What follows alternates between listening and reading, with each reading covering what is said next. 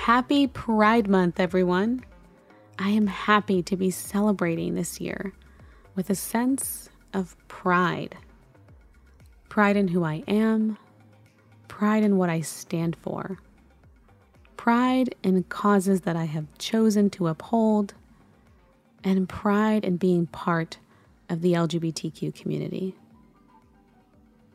Before I decided to disclose my sexuality to my community, I remember talking with a friend about how reluctant I felt to join another cause. I remember sharing, I want to disclose my identity, but I don't want to fight. Not one more battle. As a woman, I've always felt compelled to add my voice to the pursuit of equality for women. With the pending overturn of Roe v. Wade, the choir of voices coming together as one is more important now than ever. And more than just for cisgender women, but for transgender men and non-binary individuals who need access to reproductive health care just as badly. As a woman of color, I feel the need to add my voice to the conversations around racism, again, a pertinent issue given the recent Buffalo shootings motivated by racial hatred. Those two issues alone could consume my whole identity. To add one more fight, one more cause to be part of, one more intersection at which I would face discrimination felt like it would be the death of me. But I'm here to share today that it's been the life of me. It has brought me into a sacred community that I enjoy and adore and learn so much from every day. A lot has changed since last year, so much for all of us. So let's begin this month with a little bit of reflection, along with celebration that we've made it this far. You can take pride in who you are. And my hope for everyone listening to this podcast is that we not only survive, but thrive.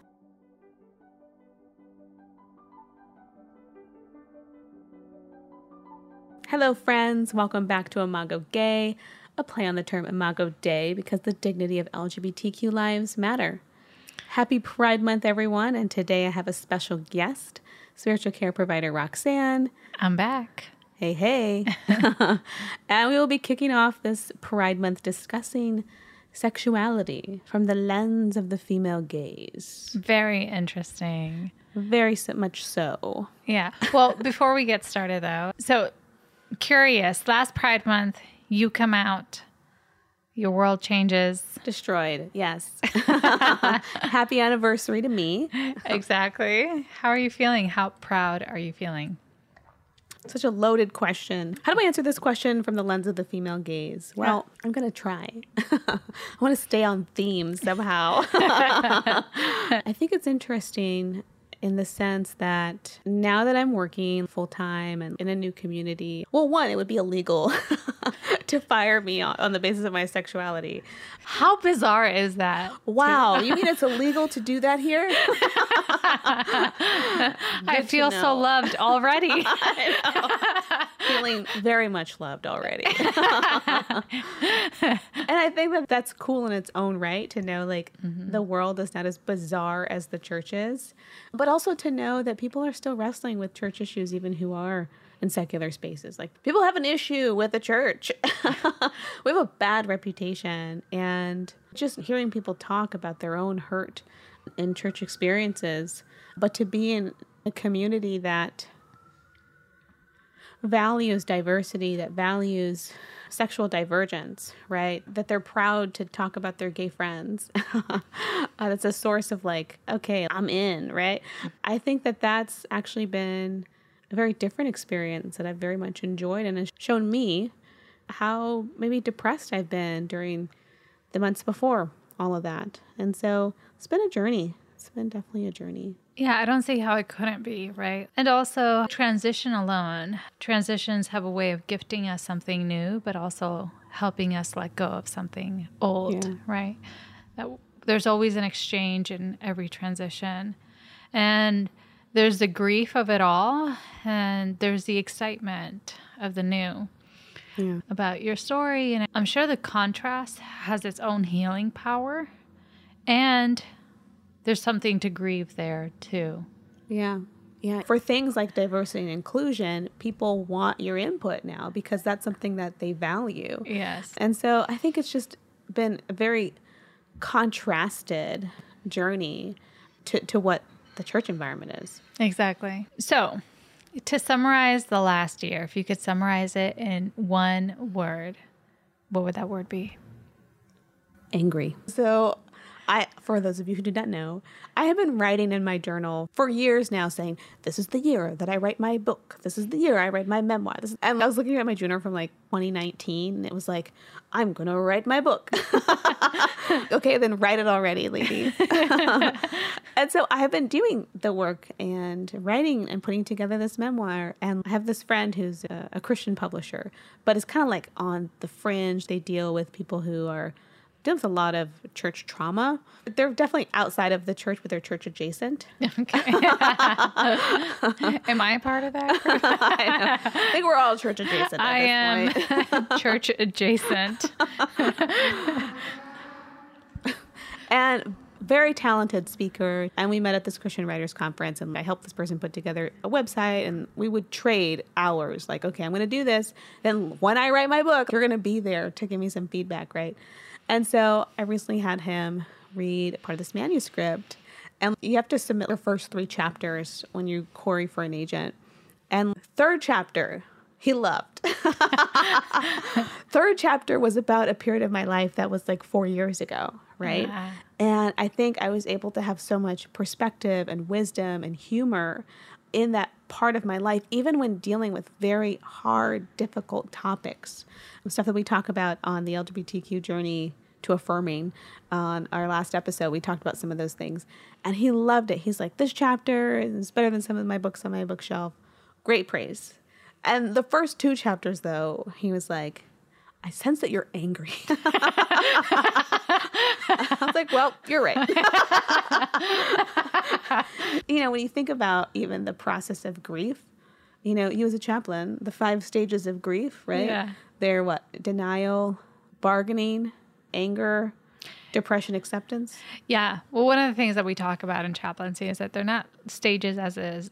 They're more of like a spectrum and you flow in between stages at different times. And I think you can start off at any stage and then move and shift along the way. It's very fluid. Yeah. But yeah, there is anger. And it's interesting to me because I think the way that things went down, I didn't have time to bargain. Can I have my job back? I'm not getting more. I'll get back in the closet. Right? Which I'm glad because I don't think I would have, but that wasn't a part of my negotiation. So it was just straight to anger. Mm-hmm. And as I'm writing about this part of my life, as much as I think that I'm being objective or that I'm having perspective on it, to me it just shows, oh, well, this is a part of my journey that hasn't quite healed. That's still really fresh. And I think I am very angry. And, anger is not an incredible emotion or uncredible. Yeah. Right? The angry woman, the scorned woman. Let's bring in the female gaze. The female gaze. Well, the male gaze on angry women is definitely something negative, right? That we should aspire to be docile creatures who are humble and sweet.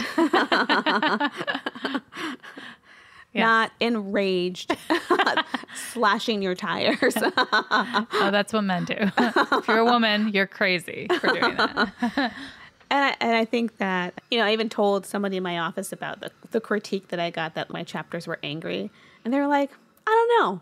I like angry women. Maybe it's just because this person's a guy that he has a problem with that. I was like, I never thought about that. But at the same time, I do understand where that critique was coming from. But I think that for me was a great reflection on you're still very angry about all this stuff.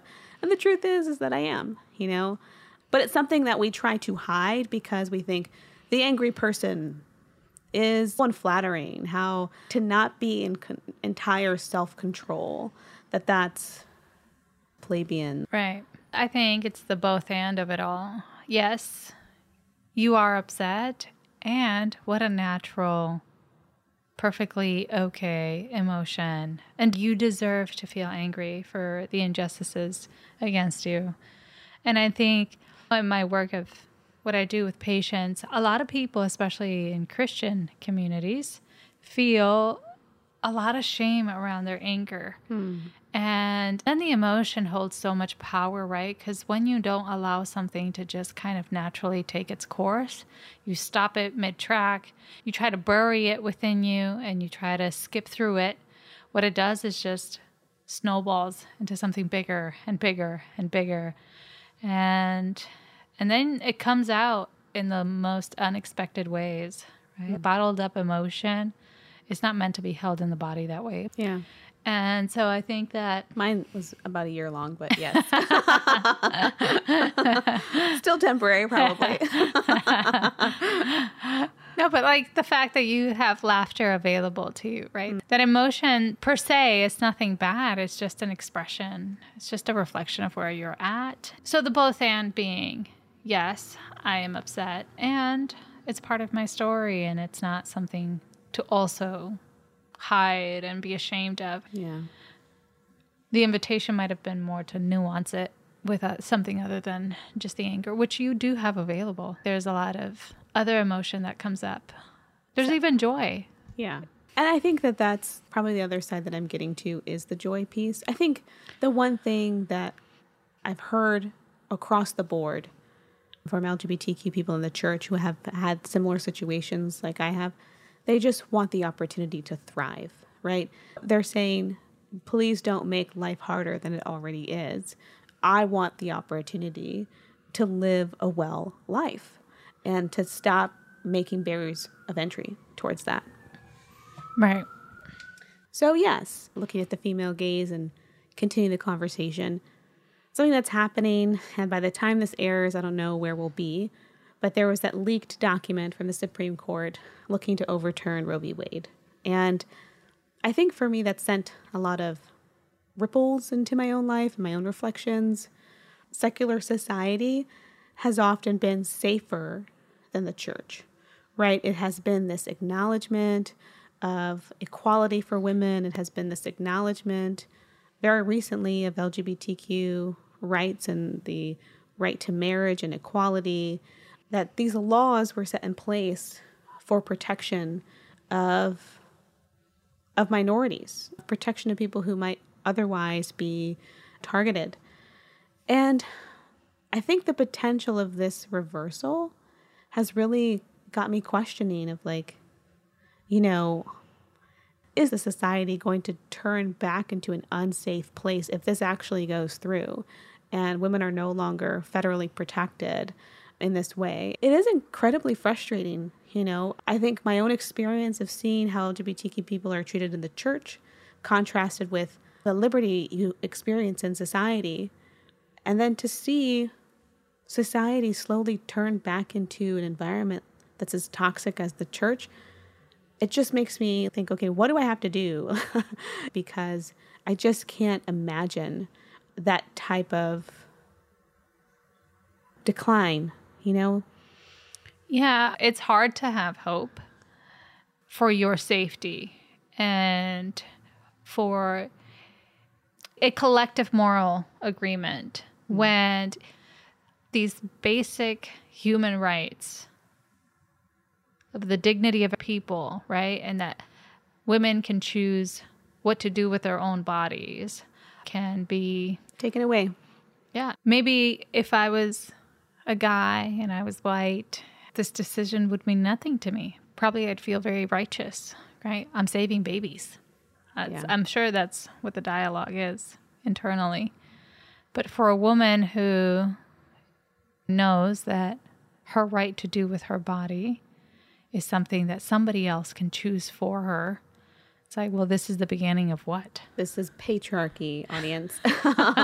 To say you don't have autonomy, you don't have volition, you don't have a will, you don't have agency over yourself, right? And I think that that's a huge issue, you know, when especially for laws like this. And it's something I haven't heard talked about a lot is the female gaze, right? You brought up a good definition of what the female gaze is for those who might not know what that is. Yeah. I will read it. It says, the female gaze is a feminist theory term representing the gaze of the female spectator, character, or director of an artistic work. But more than the gender, it is an issue of representing women as subjects having agency. As such, all genders can create films with a female gaze. So this is a film terminology, but I feel like it's so pertinent in actual life when we're talking about things like female agency or especially sexuality. Because for film, like, for example, the male gaze is a term to describe how men objectify women in film, right? And it's given from what men find sexually attractive or what men find appealing for a movie. But for me, I think it was really difficult journey to define my sexuality because it didn't show up in the way that men's sexuality shows up, right? My attraction to women is not a male gaze version of attraction to women. It's not like, woohoo, you know, like whistle, awooga. Even though like I might find somebody very stunning in that way. But attraction for me and sexuality lives very deeply in the emotional sphere and in that connection. Because I haven't had a lot of people talk about the way that sexuality shows up for me, I think it's been very difficult to identify my sexuality. It's not so obvious. I think couples who are married might be able to identify because they might have gone to counseling and the counselor might have said, I don't know why my wife doesn't want to have sex with me. Well, have you tried talking and connecting with her? And it's like, well, what does that have to do with sex, right? Well, a lot of women's sexuality live in that space, in that sphere. And I'm curious about, like, have you encountered that where it's been kind of difficult to define, or did yours show up in a more obvious way? Interesting. You know, I think that when I talk about attraction, it really does stem from a moment where this person said something that I thought was very insightful and allowed me to see them in a different light. My attraction grew as the conversation unfolded. Right. It's not that I don't find people beautiful and stunning, but I don't find that it often happens that way. And though initially I may not have found them attractive, suddenly in this conversation, I'm starting to notice their eyes. I'm starting to notice these physical features. I'm focusing more on the visual side, but only because there was a connection there that kind of sparked that interest. I think maybe movies have taught me what to think when I am attracted to somebody, right? That the male gaze has kind of informed my internal narrative or made me feel like there was something wrong with the expression of my sexuality because it didn't appear the way that it was told in film through the male gaze. You know, I didn't look or feel the way the female character was supposed to feel when she's in love. Or I didn't look and feel the way the male character was portrayed when he was in love. I felt a combination of things, and not always at the time where the story would tell. It's when I'm supposed to feel that. So I think trying to discover that on my own, but also under the shade of shame, where I don't allow myself to fully explore it, just created a lot of confusion and more questioning. And I think it was easier for me to ignore, move past for a lot of my life. Yeah, I think it's interesting, too, being a bisexual versus being a monosexual. Even the story of monosexuals usually has started off on a bisexual journey and then ended into, actually, no, I really do like this other thing. I think some people say that bisexuality doesn't really truly exist, but for those of us who do believe that it does, I think it's very interesting, especially when you're working from a framework where one part of you is accepted, heterosexuality. It is much easier to deny those other parts of you and for it to remain underdeveloped, especially in something like a church setting where it's like, how will I even begin? Especially if a church is saying, don't have sex until you get married. Well, but marriage against a woman is wrong. How will you ever even know? Right? How will you ever even begin to identify those things within yourself? Yeah, even something like, what is lesbian sex, right? Like, I think that's still such a mystery. Since so many people have put the definition of like virginity as penetration by a man, there's a lot of non-definitions and non-ways of being able to understand what female sexuality looks like, especially in a lesbian relationship. It's not a mainstream. The female gaze towards another woman is not a mainstream idea. Now, I have seen a few films that I feel like, okay, I think they're capturing something here. And I think one of them was a Portrait of a Lady on Fire. I thought they did that film really well because it had this emotion. But of course, these are all set in like the 1800s, and it's super sad because they can never actually truly live that lifestyle out. But the fact that there's not a lot of representation for what that looks like can be very difficult. Yeah, and I think when you're young, and I mean, we all dream when we're young. I think that's one of the things that I miss the most. Not that I'm too old to dream, but that certain things in your life fall into place and you start to get a real understanding of what your life looks like, and certain accomplishments start to fill in those holes that were once set aside for dreams only. Mm. And when you're young and you're looking to formulate these dreams, you don't have many examples of the things that you actually crave. You start to think of other things that are within your reach. And one of the biggest sacrifices in my life is I had all these dreams around having a hetero marriage because I thought that was the only thing that was attainable to me. Mm. That I didn't spend time fantasizing about homo marriage. I didn't even have examples that I could aspire to. I look at some of the content that's available for young persons now, and I wish the younger version of me had access to this. And would have known that it's okay. 18 and there's seasons of the L Word. So I think there was a lot of toxicity mounted onto kind of any expression of my sexuality that wasn't hetero. Yeah, and I think there was a lot of judgment upon myself because it wasn't fitting into the box of what the male gaze looks like, that it must, because I'm not objectifying women, throwing dollars at them, like that must mean that maybe I'm not actually bi. Mm-hmm. And to realize like that I have deep attraction and that it does show up even in these sexual ways, but it stems from this space of feeling seen, of feeling valued, back to the anger part. As a woman, it's hard to feel seen as a person.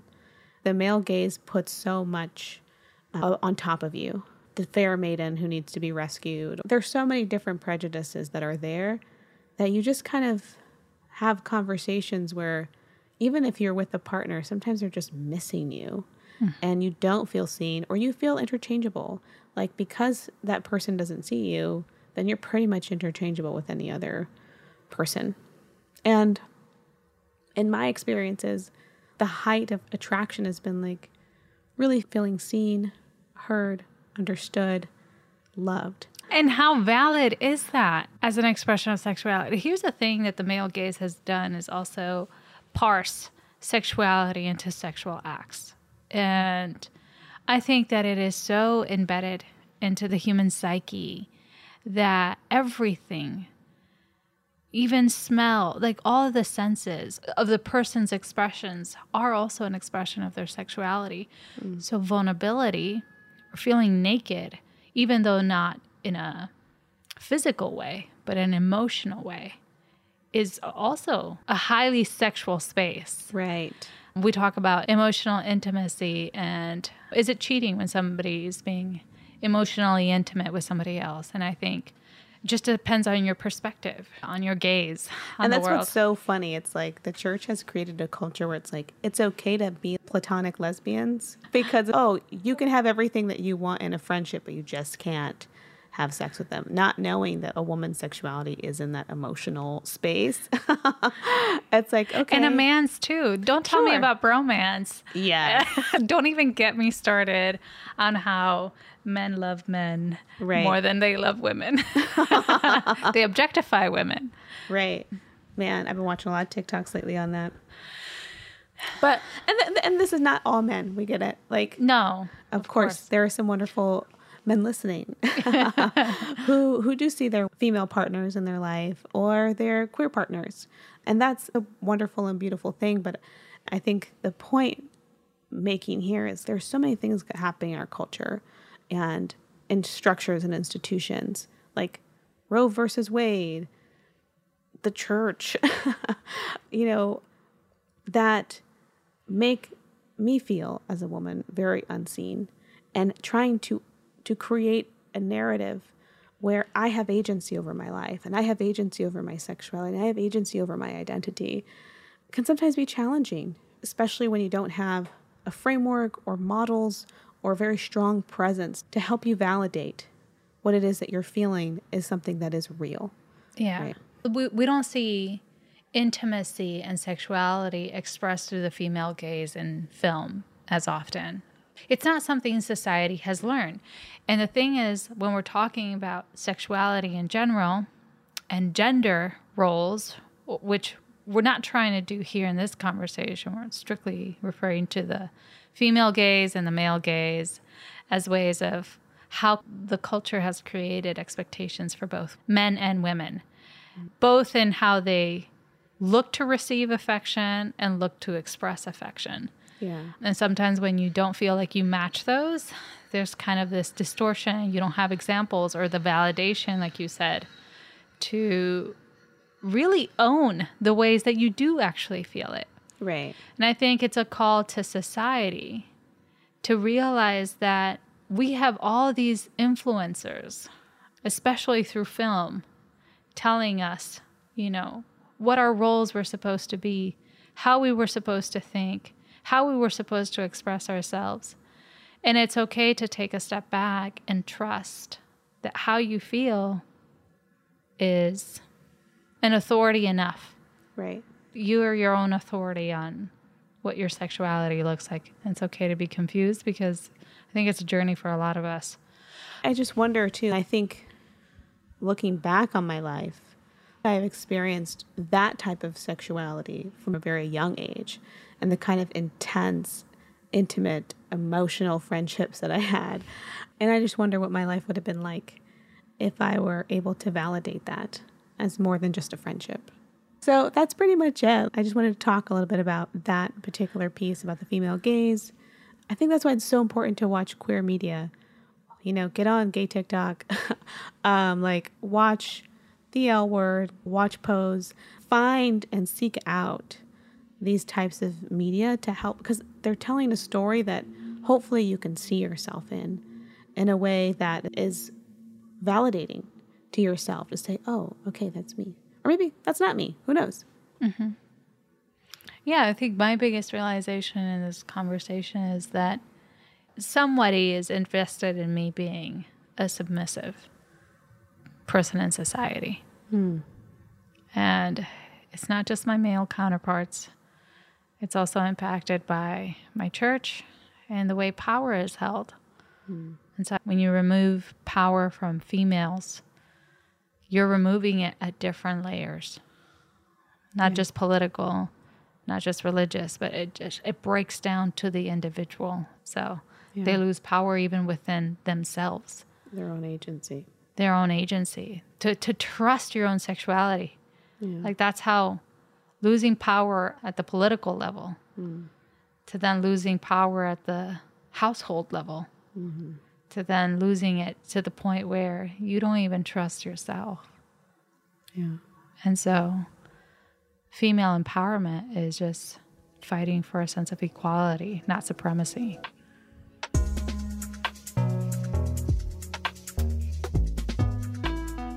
Thanks so much for listening in. Imago Gay is a podcast where we explore queer questions and a colorful God. In addition to curious conversations, I'm so grateful to be here with you this Pride Month, celebrating how far we all have come in our journeys. If you're enjoying this content, please be sure to rate the podcast on Spotify or Apple Podcast and share this episode with a friend. If you want to follow our guest today, spiritual care provider Roxanne Del Valle, you can do so on Instagram at Roxanne Marie. If you'd like to reach me, you can write me at Kendra Arsenault with an X on Instagram or Facebook. And you can also follow our sponsors today, Spectrum Magazine and SDA Kinship International. And be sure to sign up for their newsletters where you will get the latest updates on queer news and happenings. This episode was created by yours truly and engineered by Ari Bates, Aberration Film Productions, and sponsored by Spectrum Magazine and SDA Kinship International.